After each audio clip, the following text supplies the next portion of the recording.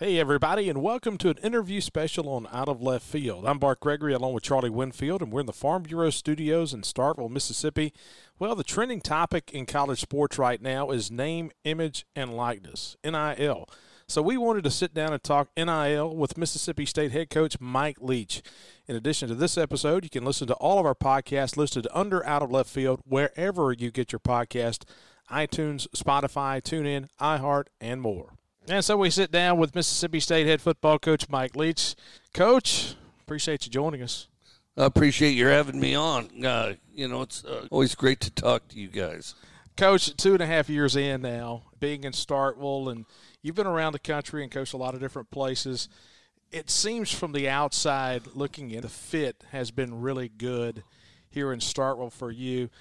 Looking in year 3 for you, what are your thoughts after 2.5 years as a head coach? Well, I've been really excited about Starkville from the beginning, and Starkville reminds me of a lot of places that I've lived that I enjoyed the most. Of course, I grew up in Wyoming, and not a lot of people from Wyoming have been to Mississippi, and not a lot of people from Mississippi have been to Wyoming, but they're really very similar other than mountains and weather. And then, of course, Valdosta. This is a lot like Valdosta, Georgia, where I enjoyed. And then, of course, I got my master's in Daphne, Alabama, which is Mobile Bay. So, in Starkville, very much like that. And what's great about it is anything they do, there's a level of enthusiasm. There's enthusiasm, whether it's food, whether it's hunting, whether it's an athletic activity, family, and it's all for one for all, which I think that rubs off on, anybody that gets involved with something down here. And then I also think that's what solidifies things like teams. I mean, because there's a point to where, everybody's got their X's and O's and then everybody's majoring in something. But, it's kind of the filler in between that really unifies things. And I think Starkville's fantastic at that. And then the other thing, of course, selfishly from a football standpoint, Mississippi has, in the years vary a little bit, but a lot of times the state of Mississippi has the highest per capita number of players in the NFL. And a number of Mississippi State graduates have had that opportunity. So it's a great place to recruit. And then the other thing, when they come to Mississippi State, they already know the deal. They're, just the whole vibe and, what it's like to be here. And there's been a number that I've recruited that were easier to recruit than expected because occasionally these really highly touted guys, and no, they weren't leaving Mississippi. I mean, that's it. They're coming here. As you've looked around, is the talent level in this area what you thought it would be? Yeah, it is. It is, especially it is. I think that sometimes the one thing that I would say if I were to pinpoint one thing, the talent level is yes.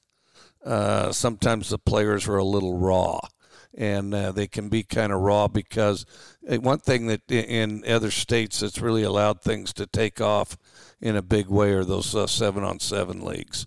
The 7-on-7 leagues, a guy will play, games twice a week, maybe even 3 times, and, which has really enhanced the abilities of, the secondary linebackers, receivers, quarterbacks, running backs, and then the other thing, I mean, first of all, it's fun. I mean, if you notice basketball players, as soon as basketball season's over, what are they doing the next day?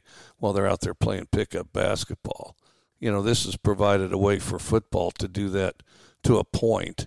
Of course, they'll let some of the linemen play too. And then, you can get a certain number of polished receivers and quarterbacks, especially, but some of them, you have to draw from these places where they've literally been playing game after game after game since junior high school. And I would love, if I were to be able to help with one thing in Mississippi on the high school level, which I don't know if they'd let me, the rules and all that.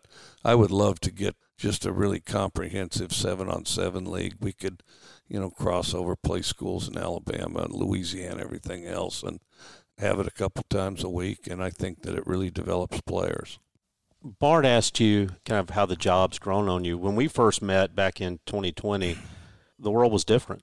NIL wasn't a thing, and now the world's of retaining players, of attracting players, all those things is different. We see the landscape of college football. How do you feel like you've adjusted to that, and how much importance does NIL have to you and your program as we look forward? I think everybody's still adjusting to it. I think it's kind of out in the forefront now, and then there's a framework of what you do, what you can do, what you can't do. Then I think we need to aggressively attack that, stay informed, and of course, that starts with having the funds to be competitive in NIL. And then now the one thing about it is going to change at some point. It will change. Nuances or something will happen as the dust settles and they sort out what's the best approach on all this. But no, I think it's here to stay. I think it's something that we need to be experts on, and something that we need to be very proactive at. Again, football sports is about competing. I think we need to outcompete the guys down the road on this thing. Coach, when you start thinking about managing a roster and figuring out a roster, and you have the immediate transfer with the transfer rule right now, and has it become more difficult to plan out and figure out? In the old days, you said we're going to take 25 guys. We got to have X amount of offensive linemen, this many defensive linemen, this many wide receivers, and so on. And now you've got a vast greater number of kids that have put their name in the portal, the junior college system, the high school kids. Is it harder for roster management now? Yeah, it's very hard. It's as hard as it ever has been in history.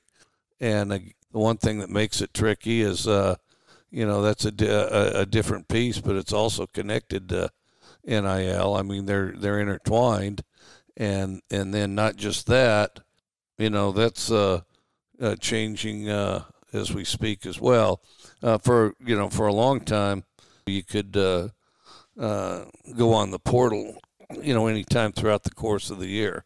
Just, at halftime, some guy's not happy, go on the portal, That didn't happen, but if he could have found the compliance director, he arguably could have done that. And then, tell the NFL that, any of your guys aren't happy, they're just they're going to transfer anytime they want to. They've now carved it down to where there's a window where you can do that. And, of course, that rule was long overdue. But I think that NIL's important as far as maintaining the quality players you have to put them in a competitive situation, with other guys that have accomplished things.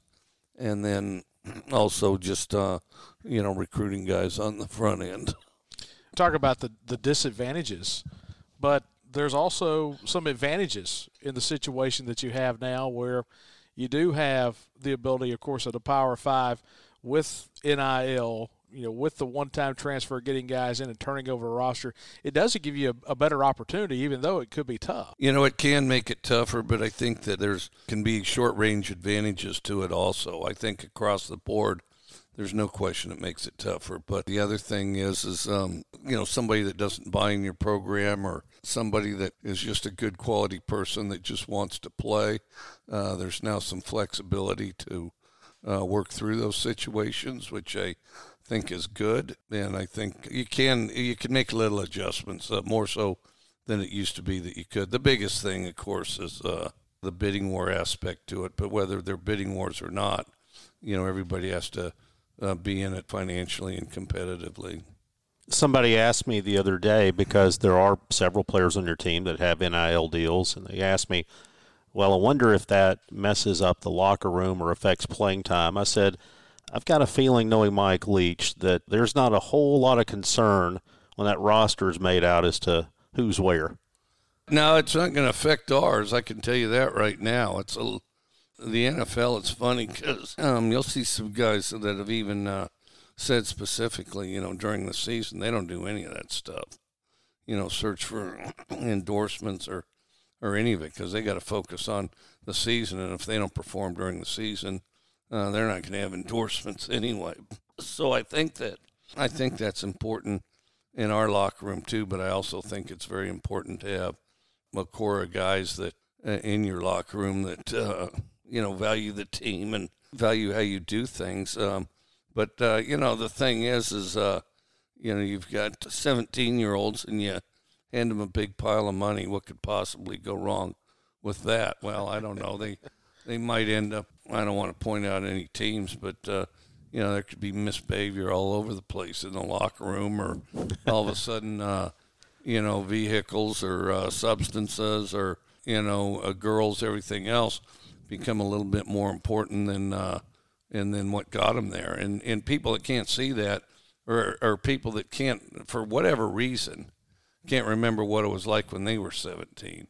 I mean, just think about objectively, because I remember well what I was like when I was 17, and then multiply that with cell phones and, that sort of thing, and that's what you're up against, and now dump a bunch of money on it just to ignite it. And I think that, there definitely needs to be, good coaching, good locker rooms, good guidance how to proceed with these things. Coach, Charlie and I are both products of broadcasting high school football in the state of Mississippi.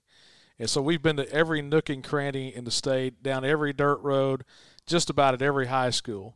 Is there something that's been a surprise about recruiting Mississippi? We talk about the fit and being a fit with donors, but also with high school coaches in the state. Is there anything that's surprised you? That has everything been kind of what you thought, or has it been any kind of surprise? Well, I'd recruited Mississippi for years before, so it's my kind of knowledge experience on that's kind of gradual. So, it wasn't some sudden surprise or anything. But what I would say is, just as far as, what you read about, and even back when I was growing up, the authentic nature of high school football, it's truly authentic from top to bottom in the state of Mississippi. And you can really feel how authentic it is. And I guess the surprise would be it's even more authentic than I thought it was. You see some things on a Friday night at a local high school now. Oh, there's no question. You'd be amazed kind of some of the paper mache objects and things that these teams run through, contraptions to cook various things. And some are things that you would expect, like, maybe a hamburger or a pulled pork sandwich. But others will be like some invention that somebody made up, like funnel fries that are like topped with all kind of toppings. Oh yeah, like what was the one I saw? Like s'mores with it had M&Ms and then it had some kind of like crispier stuff on it besides. It's like the type of thing that just to pay back my kids, I'm going to give all my grandchildren right before bedtime. Along with that, as far as going to high schools, we know just about every greasy diner in the state of Mississippi, too. Traveling around the state, any place, any nooks and crannies that you think of that been good to you? Well, all the food's good. All the food's really good. Favorites that Greens is a big one. Greens is a biggie. Crawfish season's just outstanding. Well, and then there's a lot of variety because, these aren't chains. I mean, people, have their own recipes. So, the same menu item at 5 different places is going to taste 5 different ways. And I think that's a positive thing. And, I went to a Seafood Junction. Can't remember the town. It's kind of between towns. About an hour from here, there's a place called Seafood Junction. And it's outstanding. Well, Coach, before we let you go, we're going to be out kind of pounding the pavement, spreading the word about what we're doing with the Bulldog Initiative, talking about NIL. One of the questions I get is Mike Leach behind this? Is Mike Leach good with this? What do you tell people? Oh, yeah, I'm absolutely. I mean, not only am I good with it, it's imperative. I mean, I think our survival depends on it. Well, Coach, thank you. Appreciate your time. All right, well, thank you. Yeah, Seafood Junction is just south of Pontotoc. Oh, no, it's really good. Here's the other crazy thing. Okay, I went there because Seafood Junction, and I was going to load up seafood, just make sure I got enough that they lost money on my particular plate there, at the buffet, and it was outstanding. But what they say is the steaks are even better. Really? They say the steaks are unbelievable. And I actually met the guy that makes those steaks. I'm getting a steak next time. You've been to the Williams Brothers as well, which is the store where you could get a Filson jacket, pottery, hoop cheese, and fence post. Well, you get bacon, you can get bologna. I'm not a big bologna guy, but the bacon was good. And then the best was the sister that runs the cowboy boots section. She's a Mississippi State fan. So Jane, yeah, absolutely. Yeah, exactly. So, the Ole Miss guys get bologna, we get cowboy boots. Why not? Absolutely. Appreciate you, Coach. All right. Well, thank you. And that's Mississippi State head coach Mike Leach talking NIL, recruiting in the state of Mississippi, and even his favorite concession stand treats at high school football games. We'll be back later in the week to talk football and recap Mississippi State opening the men's and women's basketball seasons. And then we'll have our Tracks Plus Deep Dig on Friday when we go deep inside this weekend's matchup between State and the Georgia Bulldogs. Make sure to hit the subscribe button and leave us a review. And once again, thank you for listening to Out of Left Field.